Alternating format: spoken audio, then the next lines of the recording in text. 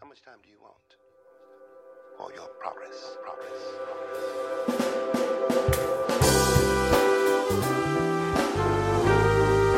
Welcome to Clatter Chatter on Things That Matter, the podcast that is intellectually engaging, theologically reflecting, encouraging, sociologically imagining ways in which we can live.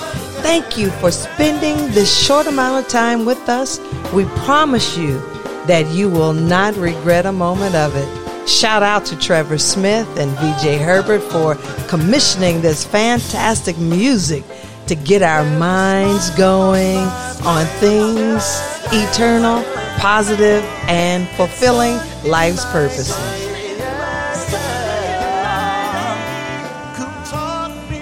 All right, today is April 1st, 2023. Known as April Fool's Day to some who believe in engaging in tomfoolery. Come on, Dr. Hayes, greet everybody. All right, I don't know what's going on with your sound, but I think she said good morning. I want to start this conversation off with March Madness, which we have been in, and now we're at the final two for the women's NCAA. It will be LSU versus Iowa. And it's interesting because let me just play this clip of South Carolina's coach Dawn Staley, an Olympiad who is coaching a predominantly black group of gifted college students. But I just want to play this little clip as a post-game interview of Dawn Staley. Other coaches, your colleagues, have sitting in that spot and talked about you all being bullies. What's the truth about your team? The truth about our team, okay? It's a good question, okay? We're not bar fighters.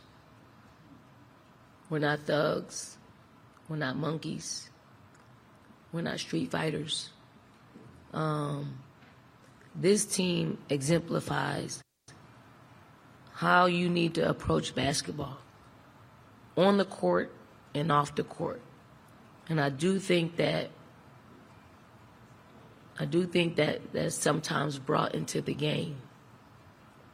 And it hurts. Okay? And I do think that some of I'm going to say it because I said I was going to say it, whether we lost or whether we won. Some of the people in the media, when you're gathering in public, you're saying things about our team, and you're being heard, and it's being brought back to me. Okay? And these are the people that write nationally for our sport. So you can not like our team, okay? You can not like me. But when you say things that you probably should be saying in your home, on the phone, or texting out in public, and you're being heard, and you are a national writer for our sport, it just confirms what we already know. So watch what you say when you're in public and you're talking about my team in particular. Just watch what you say about our team, because it's wrong. You got young lives who are really, if you really knew them, like you really want to know other players that represent this game, you would think differently. So don't judge us by the color of our skin, okay? Judge us by how we approach the game. And you may not like how we play the game, may not like it. That's the way we play. That's the way I coach. I'm not changing. We found success in it, and maybe some days, like today, we end up on the losing side of the stick. But guess what? We live to see another day. We live to see the comeback next year and try to do this again. Because I'm not changing. But I hear you. Because I do have friends in the media whether you believe it or not. I do have some friends in the media. So for those of you who were at whatever event you were at that was nearby this arena yesterday, you were heard. You were overheard talking about our team. It's a painful reality. As I watched the epic basketball game last night between South Carolina and Iowa, and it was clearly how even the commentators would. I even watched part of the LSU game last night as well. That was before this game, and LSU's team won. And so they'll be playing against Iowa on tomorrow for the women's NCAA championship. But to see even the commentators race baiting, it was pretty painful. And I mean, these are college students who are under the age of 25. And to hear the media broadcasters calling one of the players on Carolina, calling her 6'7" as her name instead of calling her name out. Black, beautiful woman. Calling her 6'7". You know, nobody could go up against 6'7". And I'm thinking, why would you say her name? But yet you have no problem saying the name of Caitlin Clark and giving her a pass. And now being intentional watching the Caitlin Clark from Iowa, which is pretty much a predominantly white team, and LSU, which is pretty mixed in terms of ethnicity, and comparing and contrasting the level of calls against Caitlin Clark, who is a powerful player. She's made history. No player has done what she's done, male or female. And then the technical files that Angel Reese from LSU displaying the same kind of energy and enthusiasm, drawing the technical files. It's painful, Dr. Hayes. And I wanted to start with this because I wanted to, and how painful that it was to see. And then the post game and having Dawn Staley, who has won 2 NCAA championships, 2017, and then last year they were defending champions for this year, and they had lost 0 games. She is indeed the best college basketball coach. I'm not saying the best woman basketball coach. I'm saying Dawn Staley, hands down, is the best NCAA coach, period. And plus, she's an Olympiad.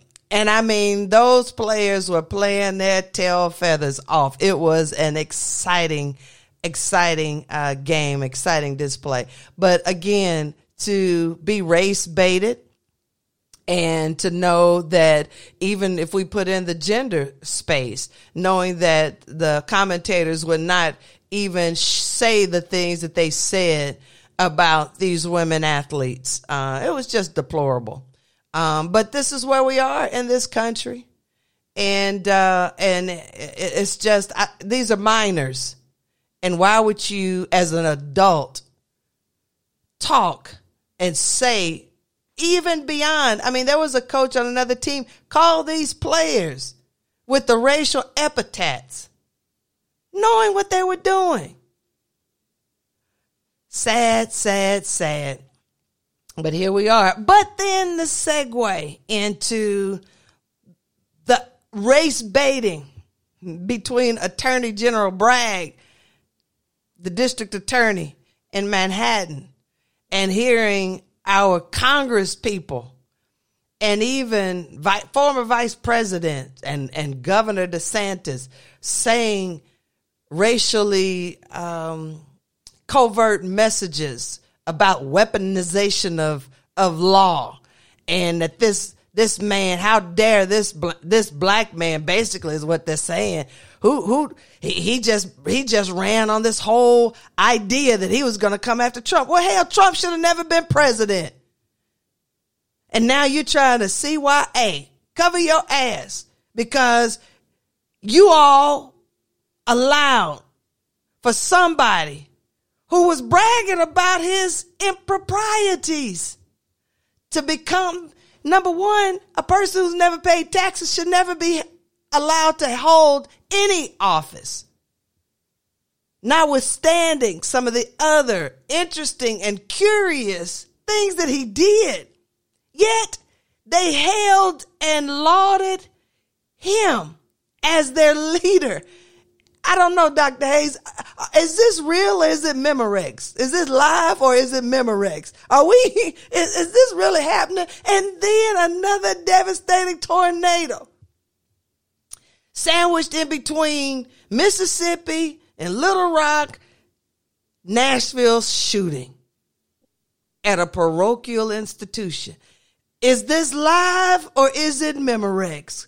Come on, Dr. Hayes. It is live and it's real, and racism is alive and well. And it has been, it has never ceased to be. What is being bandied about is political correctness. Political correctness has been the way that we try to bring order to public discourse, and using a certain language that is a put down for so-called minorities or those persons who are part of the Black and brown communities. And what these people are saying now, I would say, i.e., white supremacists or white people in America, is that we're sick and tired of political correctness. Now we're going to turn this thing on its heels.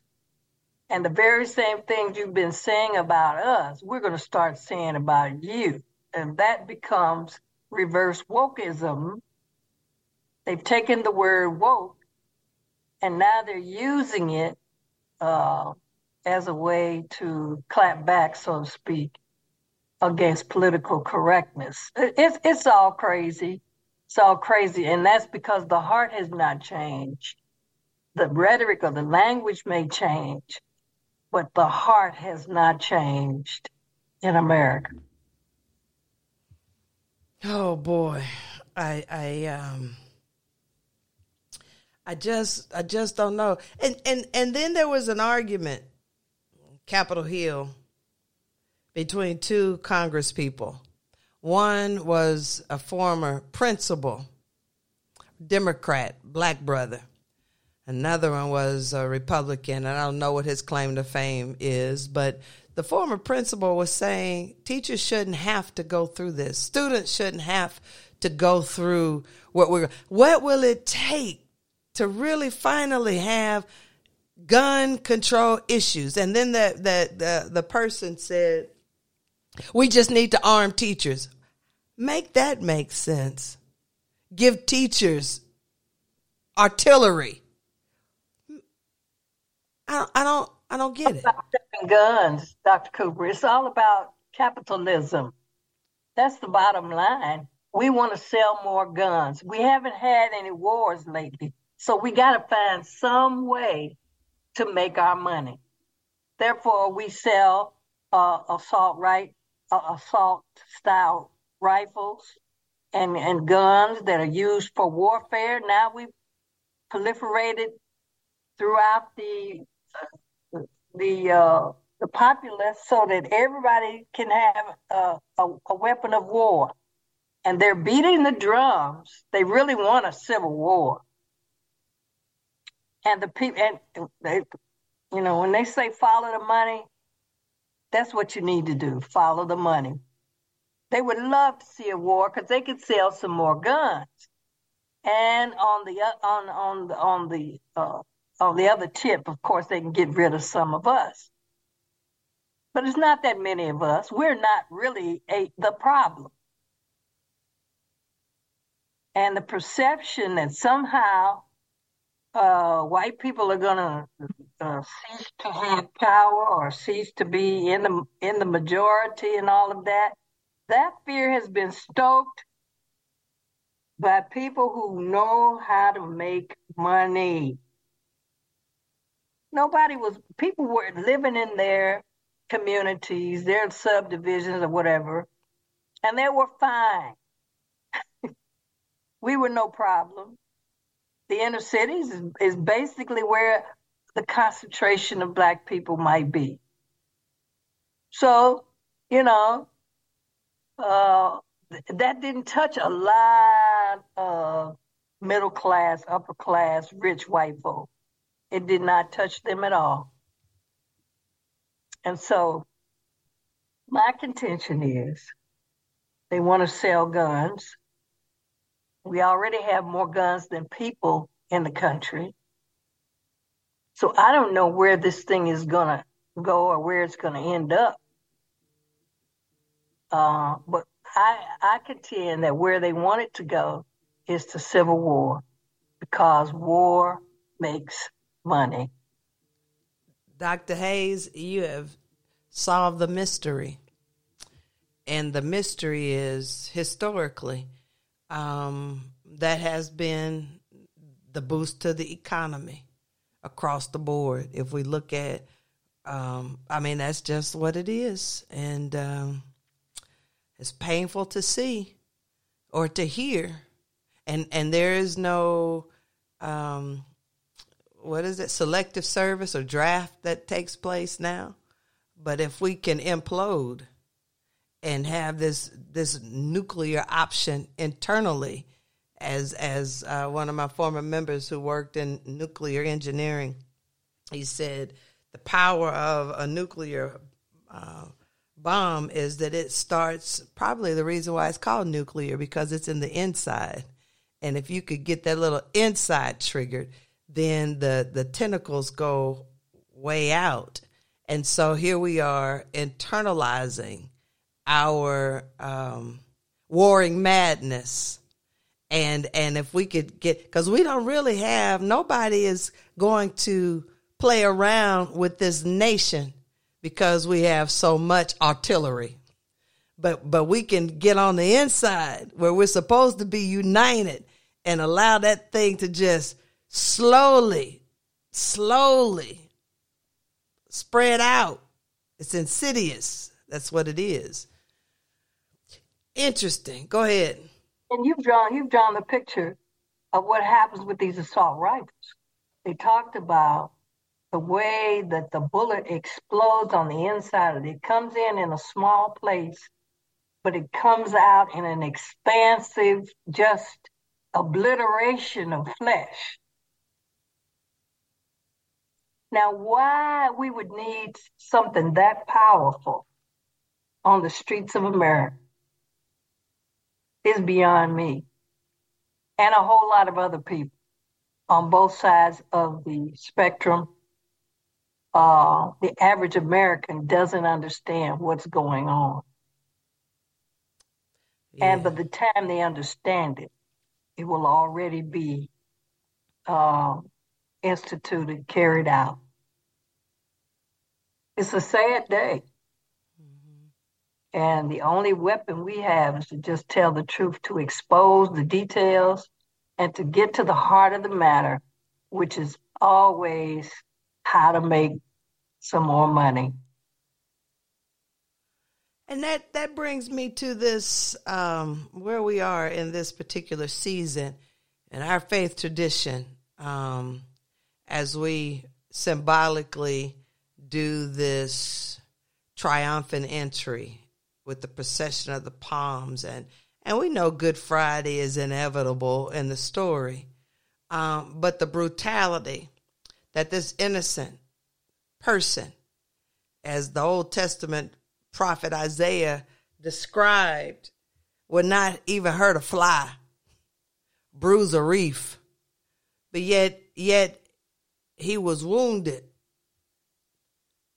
and chastised and bruised and flogged and stretched out on a cross, because crucifixion was the common execution style for the Roman Empire, nailed to a cross. And then we superimpose that. I mean, that's a historical fact. That legitimately did happen. And some folks are curious about, did the resurrection happen? All I know is right now in 2023, Jesus ain't in no grave. He dust, and that dust is flowing all over the place. So, we can have arguments framed, but what I do know is that his humanity was real. He felt that pain. He felt every bit of it. And the essence of his divinity was that as he was there, hoisted on that cross, he uttered these words, forgive them because they don't know what they're doing. And if that wasn't a divine action in the midst of human suffering, I don't know how powerful that is. And we see this over and over in these tragedies that keep hitting, that those who are in their grievous pain are crying out, the only way I can make it through is somehow muster up a belief in something. And if I don't offer forgiveness, it's more about the forgiver than a forgiven. Because I got to let this go or else I will hurt somebody. Because hurt people. I'm going to be the one.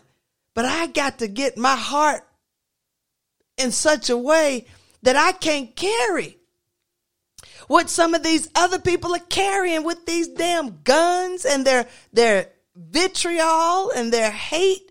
It's like, how, if something doesn't happen to the hearts of humankind, Lord, help us all. I contend that most of us are led people.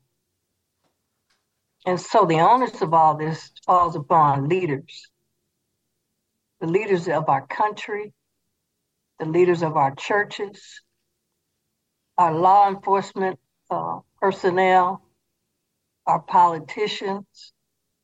These are the people who lead the masses. And the future and the safety and the growth of the masses rests upon its leadership. It's always been that way. And you can talk about a democracy, you can talk about representation, but the issue becomes, is the person who represents us leading on our behalf, or are they leading for personal aggrandizement or personal profit?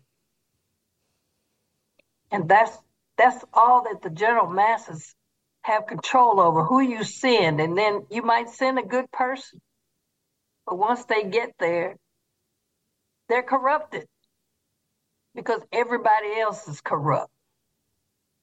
It's a hard thing, and that's not intended to scare anybody. It's just a reality check. Now we have to do two things. We have to pick our leaders well, and then we have to walk in a way that we know is right. So you can't expect your leaders to do the right thing if you're not committed to doing what is right. And so it takes all of that and more to make the world the better place that it can be. And they do crucify the righteous. They do it every day. But that doesn't mean we shouldn't keep up the good fight. Because if we stop fighting, everything's going to hell in a handbasket. And you can just forget it all. Well, on another beautiful note, Dr. Hayes, because that was a whole lot to take into.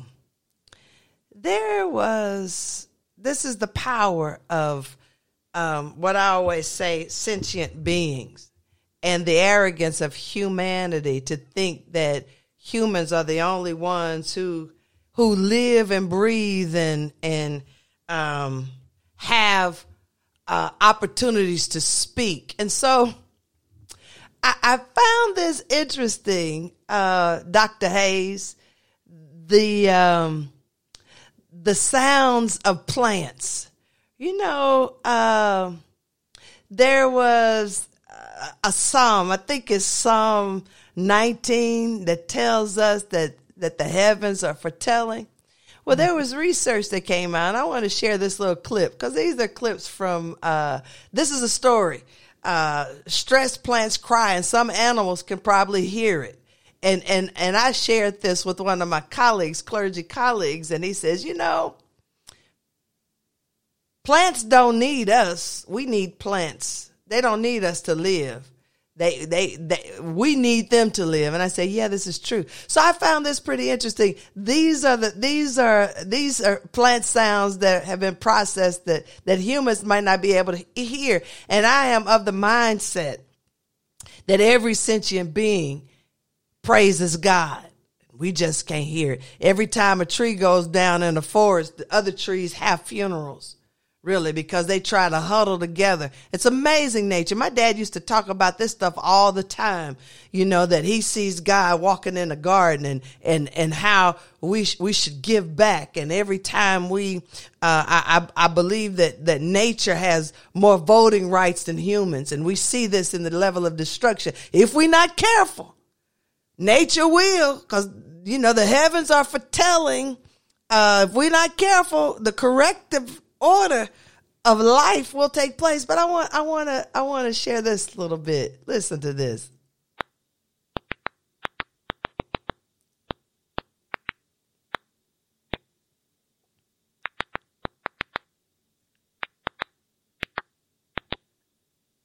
That's a tobacco plant talking.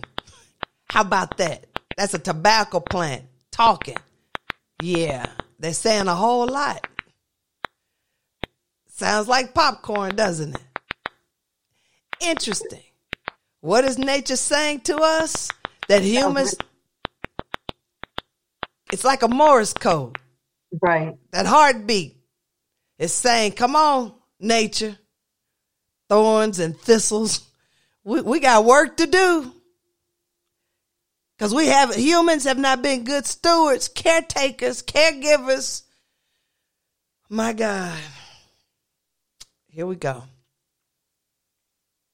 So the hope is when it seems as if we are at the nth degree of humanity, nature brings us back and bursts forth.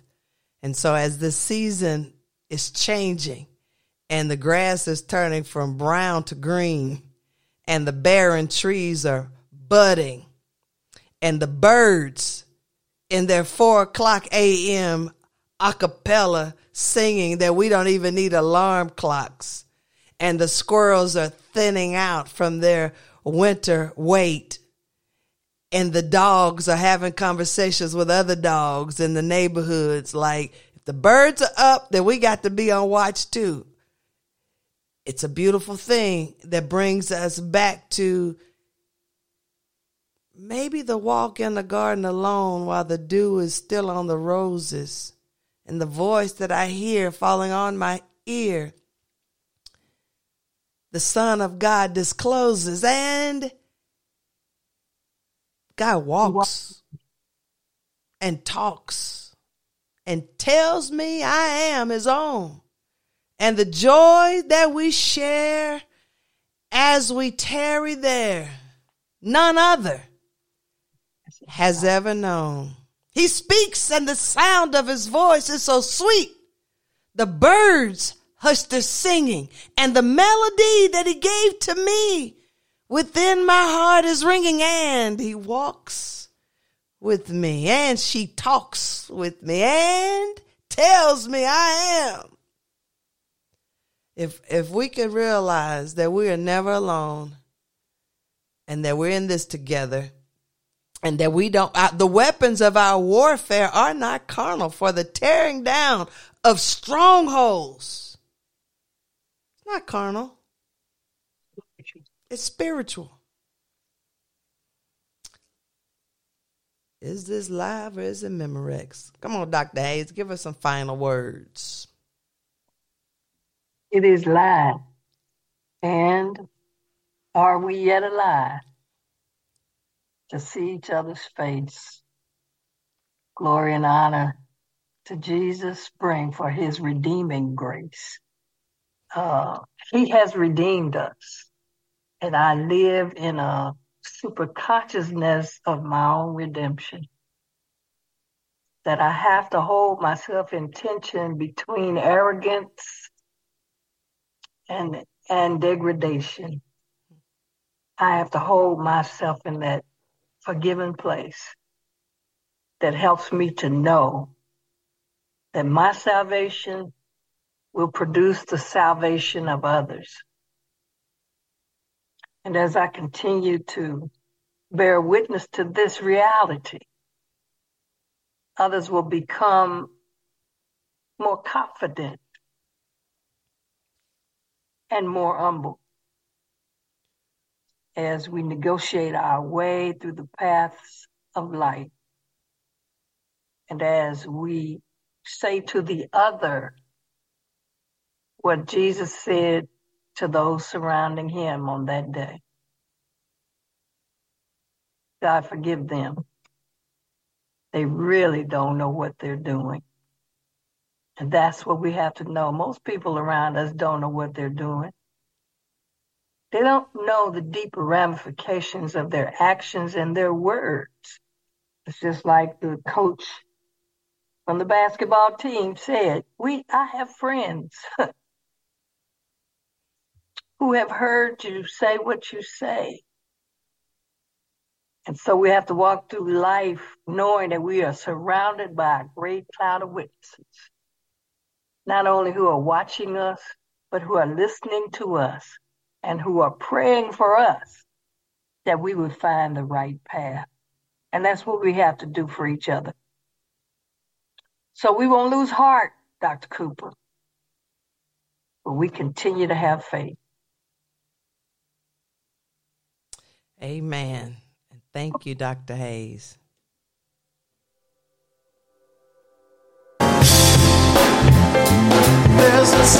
It has been a privilege, a pleasure, and an honor to have you join in with us today. Remember that everything will be all right until we meet again. Stay safe and well.